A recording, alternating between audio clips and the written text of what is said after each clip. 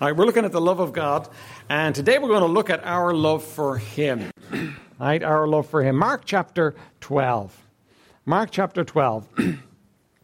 Scribes and the Pharisees were constantly looking to catch Jesus out, and sometimes when they were trying to catch Jesus out, we end up getting a truth that just blesses us to the deepest part of our soul.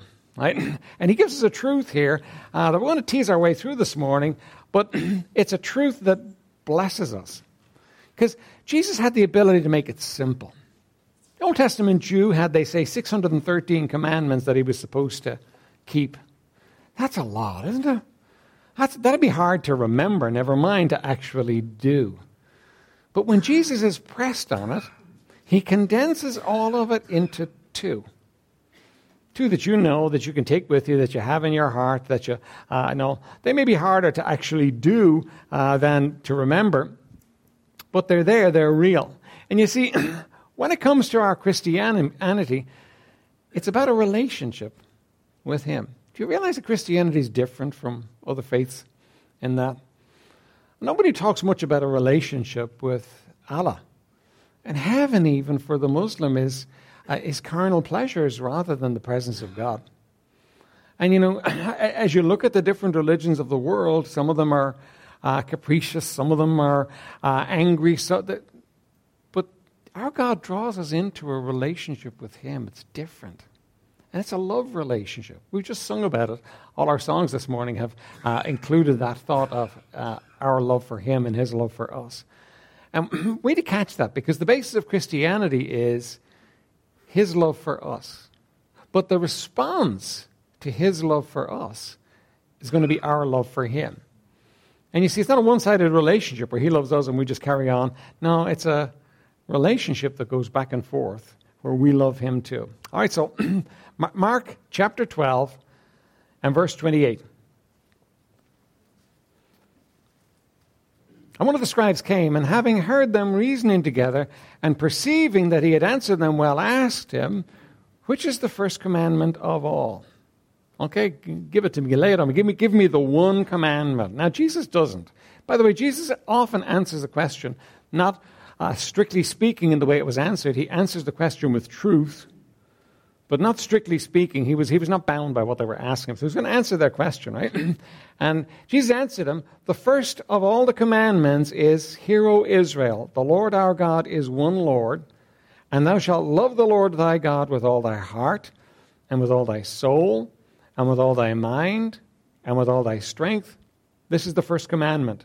And the second is like it, namely this, thou shalt love thy neighbor as thyself. There is none other commandment greater than these. And verse 30 says, thou shalt love the Lord thy God with all thy heart, and with all thy soul, and with all thy mind, and with all thy strength. This is the first commandment. Now, we could go into dissecting the words and what they mean in that, and look at it from that angle, and it'd be profitable for us to do that. But you know what he's saying?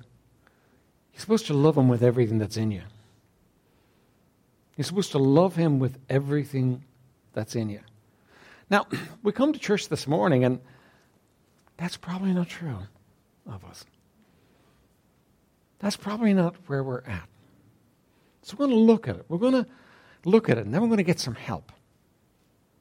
How can we actually do this thing of loving Him? All right, let's pray first, though. Father, would you bless us? Bless your word to us. Lord, we do thank you for so concisely putting the commands in a way that we can remember. But Lord, would you bless us now, Lord? We don't want to just know it, Lord. We want to live it. We want it to be real. And Lord, it'd be so easy for us to walk away thinking that we could never make it and we could never do this love with everything that's in us. But Lord, we know that everything you ask us to do is not only possible, Lord, but it's provided for your children. Now, Lord, would you help us today? Help us to look at your word and to lay hold upon truth. In Jesus' precious name, amen. All right, so the first commandment is that we're to love the Lord our God with all our hearts. We are to love Him above all else. Now, when we look at a command to love, it kind of, how can you command someone to love you? Right? I mean, can a man command a woman to love him? That doesn't work, does it? And a woman can't command a man to love her either. And yet, God is saying to us, and it's a command, we're to love him with all our heart, soul, strength, and mind. And you see, the problem for us is that we associate love with warm, fuzzy feelings, don't we? But if you think about it, love doesn't always necessarily mean warm, fuzzy feelings, does it? When you think of a mother going to a baby in the middle of the night because the baby's just vomited and she may be feeling fuzzy, but it's not warm, fuzzy feelings that she's feeling at that time of the night. She goes in and she takes care of that baby. It's the last thing she wants to do, get herself out of bed and go in and deal with that child. But why does she do it? She would answer you like that, because I love him. Because I love the child. It's love, isn't it? I mean, we do hard things because of love. When we look at Jesus on the cross, why did he do it? Because of love. Was there a warm, fuzzy feeling involved in it? I haven't read of any warm, fuzzy feeling in any of the accounts I've read of the crucifixion. And yet, he did it because of love. So here's what we got to understand, that when God is asking us to love him, we got to put the warm, fuzzy feelings to one side. Now, let me just put this in here at this point, too. It's not a feelingless love either. Because sometimes we want to make, I obey God. It's grim, it's difficult, it's hard, but I do what I'm supposed to do. It's not like that either. Right? But understand, he's not commanding you to have warm, fuzzy feelings. God never commands us to do things that are impossible for us to do. But if we will do what he says that we should do, what we'll find is feeling comes with it as well. We'll find there will be feeling there, right? So let's look at the command. Deuteronomy 6, verse 5. Now, we're going to look at this at the end of the message. This is the Shema of Israel. This is Israel's cry as a people. This is what they were supposed to be and what they were supposed to do. Deuteronomy 6, 5. And thou shalt love the Lord thy God with all thy heart and with all thy soul and with all thy might. And Jesus is actually quoting it for us in Mark chapter 12 there, what we just read. We're to love the Lord thy God with all our heart, soul, and thy might. And again, it's the idea of you're to love him with everything in you. You're to love him. Now, it's not the warm, fuzzy feeling. It's the idea of giving yourself to him. It's the idea of giving yourself for him. It's an extravagant kind of love that he's talking about here. He wants you to love him with everything that's in you. He wants you to put him first. Mark 12:30 again. And thou shalt love the Lord thy God with all thy heart and with all thy soul and with all thy mind and with all thy strength. This is the first commandment, right? And then Luke 14:26 says the same thing. Luke 14:26 helps us. He says, if any man come to me and hate not his father and his mother and his wife and his children and his brethren and his sisters, yea, and his own life also, he cannot be my disciple. Now, this actually helps us. It doesn't look very helpful at first, but it does help us, right? You know, when he talks there about hating your mother and your father, there's lots of scriptures where you're supposed to love them. Right? When he talks, really, it's inconsistent for the Christian to hate anyone. So what's Jesus talking about when he says this? This is Luke 14. This is the three tests of discipleship here. What's he talking about? He says, if you come to him and you hate not your father and your mother and your wife and your children and your brethren and sisters, yea, in his own life also, he cannot be my disciple.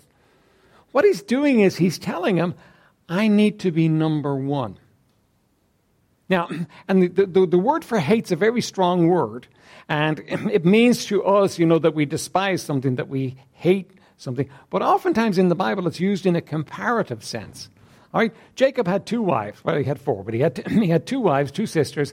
He had Leah, who he married. He was duped into marrying Leah. And then he had Rachel, whom he loved and wanted to marry. So he had both these wives. Now, the Bible says that God closed up Rachel's womb because Leah was hated. Now, let's kind of think about it for a second. Jacob and Leah had a family together. I mean, there was something going on between them. Right? They actually had a family together. How could you say that Jacob hated Leah? Well, the truth is that he much preferred Leah. that he much preferred Rachel to Leah. And you think about it. I mean, polygamy doesn't work. It's in the Bible, but it doesn't work. It never worked. There's always problems and difficulties with it. But you can imagine yourself, if you were the first wife in a polygamous relationship, well, you know what, the one that was loved, it wouldn't be the best thing, but it might be okay for you. Can you imagine being the second wife? Can you imagine being the one who was not cared for, the one who was not loved, the one who felt, you'd feel hated, wouldn't you? You know, no matter how good things were for you in the home, you'd feel hated. And what it's talking about here is he was putting Rachel number one and he was putting Leah second. Now let's bring it back to our text here. If any man come to me and hate not his father, mother, wife, and children, and brethren, and sisters, yea, and his own life also, he cannot be my disciple. You know what Jesus is asking of you and I? He's asking us that we love him by making him number one, by making him the most important, by making him the one that we seek to please above all else, by making him the one that we want to be right with above all else. Now, it will affect every part of your life if this becomes real, but it's not asking you to have a warm, fuzzy feeling. What it's doing is it's asking you to give him the first place in your life, where that no one, and the rest of the passage is going to say nothing else is supposed to come between you and him. He's supposed to be number one in your life. What Jesus is asking you to do here, he's saying, listen, make me first. Make me the one that counts. Yes, there are going to be a whole bunch of other people in your life that you're going to love, but by comparison to the relationship you have with me and the love you have for me, I'm going to be number one in everything. Now look, that's really helpful. Right? That is really helpful. It's not asking you to hate people, but it is asking you to put him in first place in your life. Now, why would you put him in first place in your life? Well, because, first of all, he's worthy. He asks it of you, and he's worthy. But you know what else? He loves you. Now, you've got a lot of people in your life that if you were to press them on it, they would say that they love you. You've got several people, at least in your life, that would say, yeah, I love you. But nobody loves you like he does.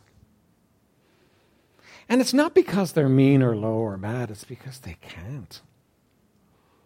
We're broken people living in a broken world. And our love is always going to be, at best, it's going to be a selfish love. Now, yes, we'll do things that are unselfish, and yes, mothers will take care of their babies with no thought of themselves. And yes, husbands and wives will do things for themselves. But you know, the reality is, if you're in a relationship for any length of time, you're going to see the other person as selfish too. And you're selfish because it's in us. And we get it wrong. But you know, when you come to Jesus, you're coming to a relationship that's never going to be selfish with you. Never.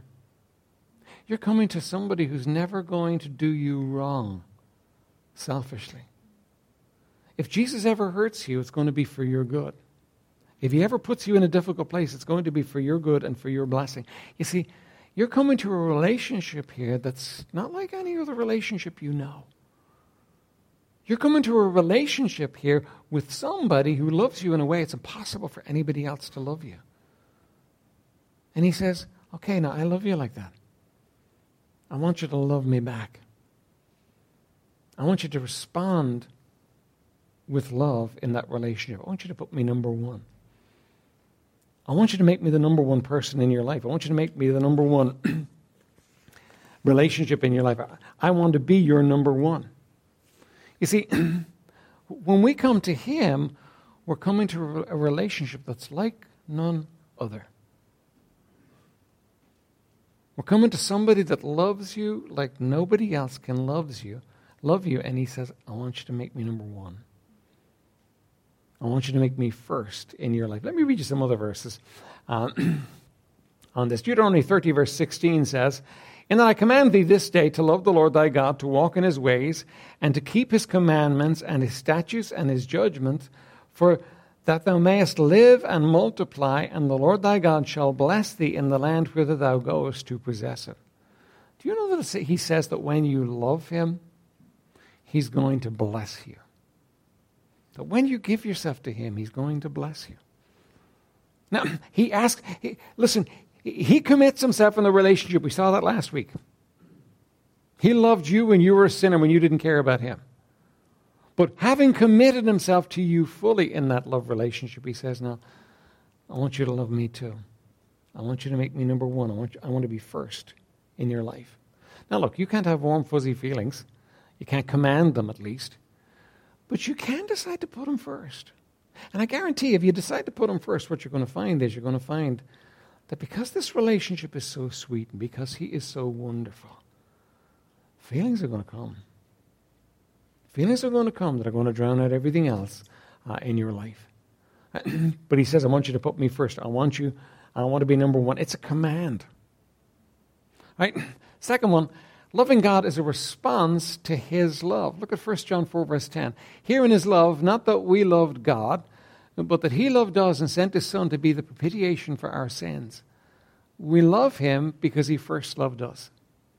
Aren't you so glad that God didn't leave it for you to prove yourself before he would love you? I'm glad.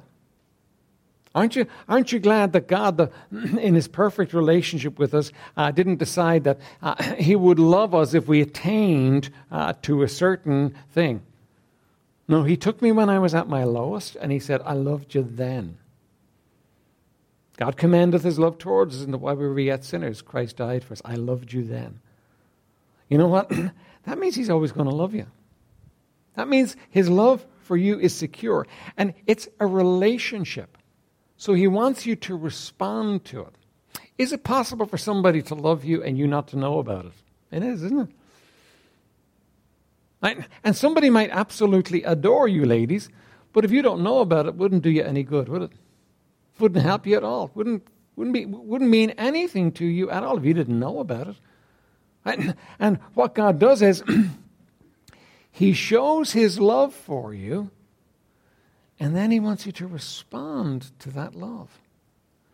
And when you respond to that love, the relationship begins to go deeper. It's like any relationship. And he wants you to love him back. He wants you to get involved in this relationship. He wants to show you more of his love. Now, let me say it again. This is the only relationship that you can have with someone that will never hurt you selfishly. It's the only relationship you can have. Because every other relationship you have is with a human being, and as good and as sweet and as blessed as those relationships are, you know it, that people have their moments, and people can hurt you. And you know what? You get over it because you love them and you want things to be sweet. But you understand, listen, there's always going to be problems. But there's a relationship where you will never be hurt selfishly. Ever. And it's the basis of all relationships. Do you know if you could be sure somebody loved you and had your back and you were okay, you'd be free to love other people, wouldn't you? So often relationships break down because what's happening is we're looking for somebody to meet our needs. And we'll move a little bit, and we expect them to move a little bit, and then we'll move a little bit more, and we expect them to move a little bit more, and if they stop moving, we walk away. Happens even in marriages. People walk away from marriages because the other person stopped giving in the marriage, and therefore somebody walked away. That's human relationship, but this relationship with God's not like that. He says, no, I loved you when you didn't care about me. I loved you with a depth that you can't understand.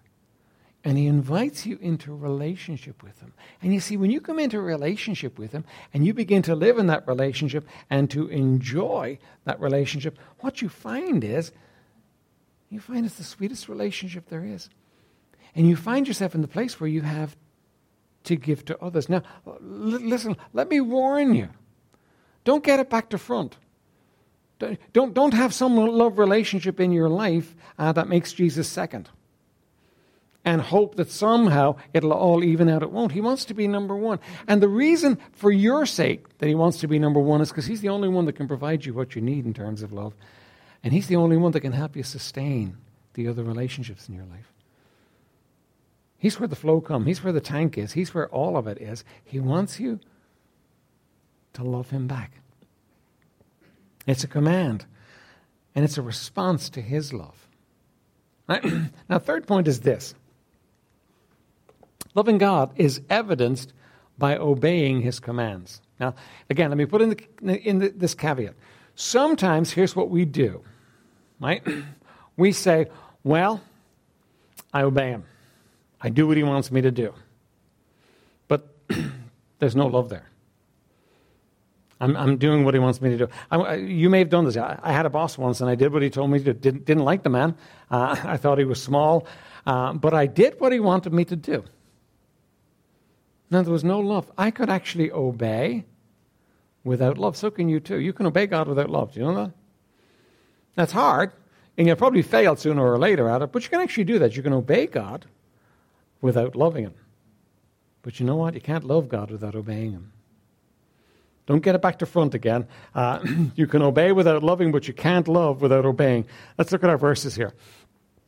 John 14:21. He that hath my commandments and keepeth them, he it is that loveth me, and he that loveth me shall be loved of my Father, and I will love him and will manifest myself unto him. That's a powerful verse there. That if you keep his commandments, it's because you love him. And what's going to happen is you're going to be loved of his Father, and he's going to manifest himself to you. Manifest means reveal, show. See, it's a relationship. It's a love relationship.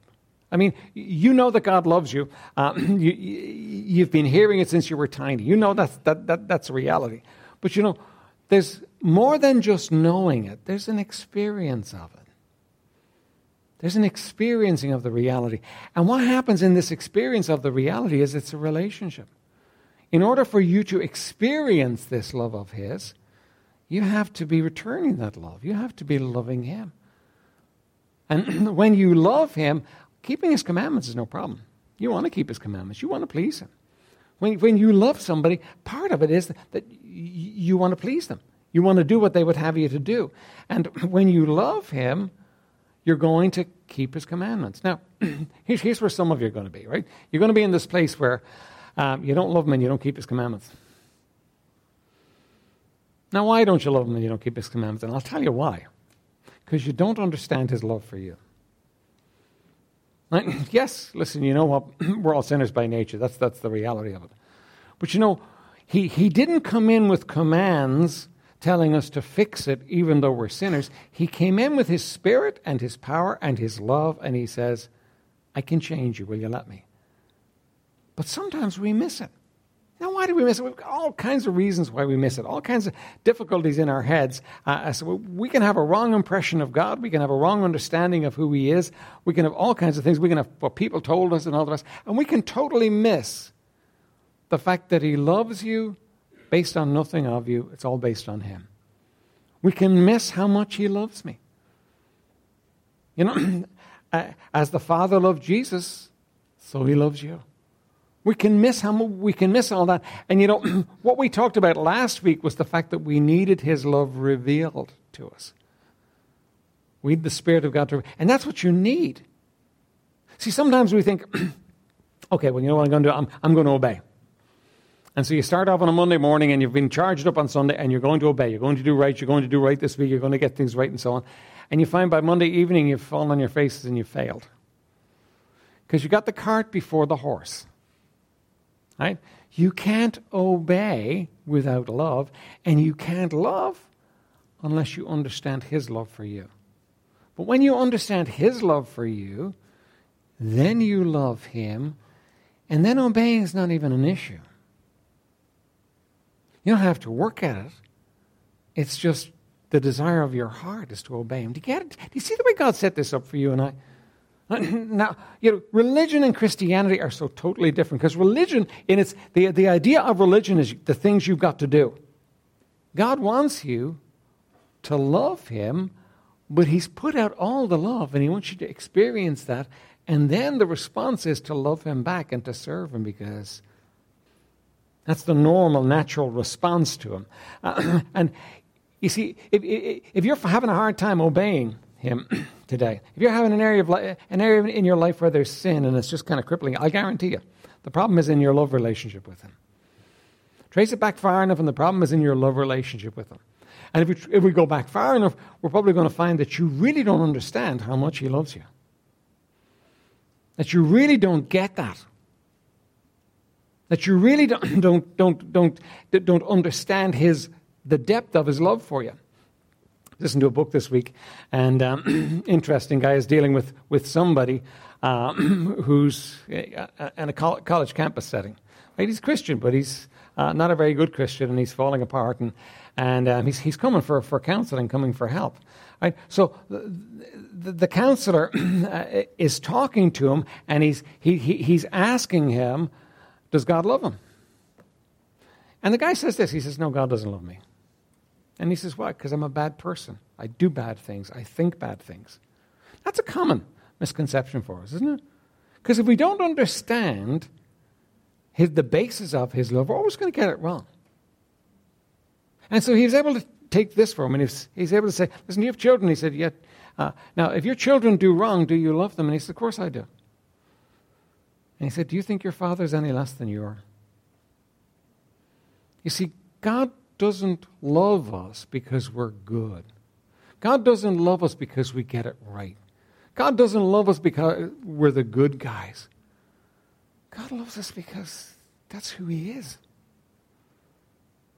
He loves us. And when I understand the fact that he loves me, then my response to him is going to be love, and obedience flows from it. Do you get it? Do you understand it? Christianity is not this grim thing where you will do it. And all too often we've portrayed it as that. It's not this grim thing of you will do it. It's the reality of, no, he loves me and I love him and I want to make him happy and I do anything to make him happy. So keeping his commandments is not about his commandments. It's about keeping us happy. Do you understand how different that is than keeping a set of rules? Now, we're hardwired for rules. We're hardwired for meritorious living. We're hardwired for earning everything with him. Right? That poor guy. God would love him if he was good enough. Yeah? We're hardwired that way. But we've got to put that to one side because that's not the basis of it. The basis of it is he loves me because he is love.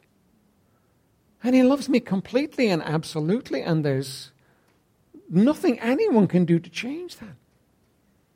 And my heart then responds to him in love. And then obedience is just a matter of course. It's just easy. In fact, it's not even easy, it's a joy to obey. It's a joy to please. Hey, the Bible says that God loveth a cheerful giver, and the word we know is a hilarious giver. Now, why would somebody give hilariously? Because they're involved in a love relationship. In a love relationship, you don't count the cost. You do whatever you can. And it's that love relationship with him that draws us into that sweet and blessed side of Christianity, so that obeying commands is not obeying commands anymore. It's a joy for me to do what he wants me to do. Now, I want to tie two other verses here to this. First of all, John 15:10. If you keep my commandments, you shall abide in my love. Now, doesn't that sound good to you? Abide in his love. Abide just means dwell, live. Keep my commandments, and you're going to live in my love. See, it's kind of like being in a sunbeam of his love. Keep his commandments, and you're going to abide in his love. You're going to live always with that experience of his love. As I have kept my Father's commandments and abide in his love. Right? Now, John 8:31. We're familiar with these next two verses, but I want to take them and bring them home to you. Then said Jesus to those Jews which believed on him, if you continue in my word, that's obey. If you continue in my word, then are ye my disciples indeed, and ye shall know the truth, and the truth shall make you free. Now listen, everybody in this room wants to be free. That's a universal desire. We want to be free. Now, how are you going to be free? Well, I'm going to be free to do my own thing. That's not freedom. Doing your own thing can destroy you, can't it? Doing your own thing destroys lots of people. But Jesus offers you real freedom. He says, continue in my word, and then you will know the truth. By the way, the truth is a person. You love truth, and truth loves you. Jesus said, I am the way, the truth. The truth is a person. And ye shall know the truth, and the truth shall make you free. Do you want to be free? Well, it comes back to this love relationship. You got to understand his love for you. You got to then, having understood that love for you, you got to respond to him with love. Out of that love flows obedience. You're going to do things his way. Why wouldn't you? If you love him and he loves you, why wouldn't you want to do what he wants you to do? I mean, if he loves you and you love him, whatever he tells you to do is going to be right and good for you, isn't it? Of course it is. And so what you do is you say, yes, Lord, I'm going to abide in your truth. Now, sometimes it's going to seem like it's pretty costly in your life. But because of this love relationship, you'll do it. And you know what's going to happen? You're going to know truth. And the truth is going to make you free. You're going to be free. Because he wants you to be free. He wants you to have the shackles taken off. He wants you to have the bondage removed. He wants you to be free. But you know what so often happens in our lives? If you continue my word and we don't, then you know what? If you don't continue in his word, you won't know the truth. And you'll be bound. That's the way it works. Now, let me just tell you once again. It's not about you deciding, okay, all right, it's grim, it's hard, it's tough, but I'm going to do everything Jesus told me to do. I'm going to find it in the Bible, I'm going to do everything. It's not about that. It's about you understanding he loves you. It's about you loving him back. And then his commands, the Bible says, are not grievous. They're a joy. And you're living in relationship with him, and your life just works. It's sweet. It's blessed. That's what you need. That's what you want. That's what I want. That's what the whole world is looking for. The whole world is looking for this relationship that works because we walk with him. But so many people just miss it. They miss that relationship. Now we'll come back and we'll look at this text and we'll talk more about the fact of how you can actually be there. But this morning as we close, I want you just to ask yourself a question. Do I love him? Do I love him? Is it real in my heart? I mean, you might say, well, I want to. You might say, well, I don't feel anything. I try and do what's right, but I don't feel anything. Let me just tell you there's more. As we close this morning, we're going to stand and we're going to pray. I'm going to give you an opportunity to deal with him. Okay, and I'm going to tell you how to deal with him, right? If you honestly can't say that you love him, then there's a commanded issue here, isn't there? But the truth is, you're not able to fix it. And if we could sit down and talk one-on-one and we could get all the questions out on the table, we'd find that, you know what? You're not really sure he loves you. And you know what you're going to do? You're going to confess the fact that maybe you don't love him. And you're going to say, now, Lord, I can't fix this. I need you to fix it. I need you to show me your love. I need you to show me your love for me. I need you to reveal yourself to me. And you're going to ask him to step in and to help you because you can't.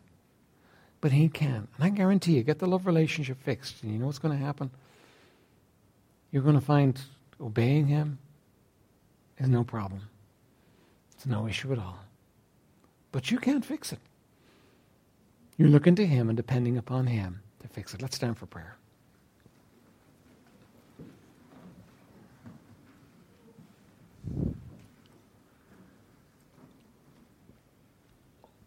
I'm going to pray and then I'm going to give you a moment to do business with God yourself. Father in heaven, would you bless us? Lord, thank you for your word.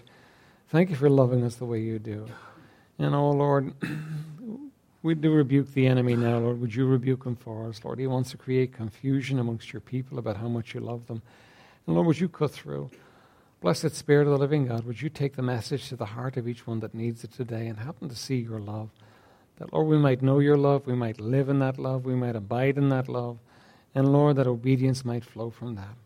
But, Lord, would you bless, Lord? We can't, but you can. Deal with your people now as they come to you in Jesus' name.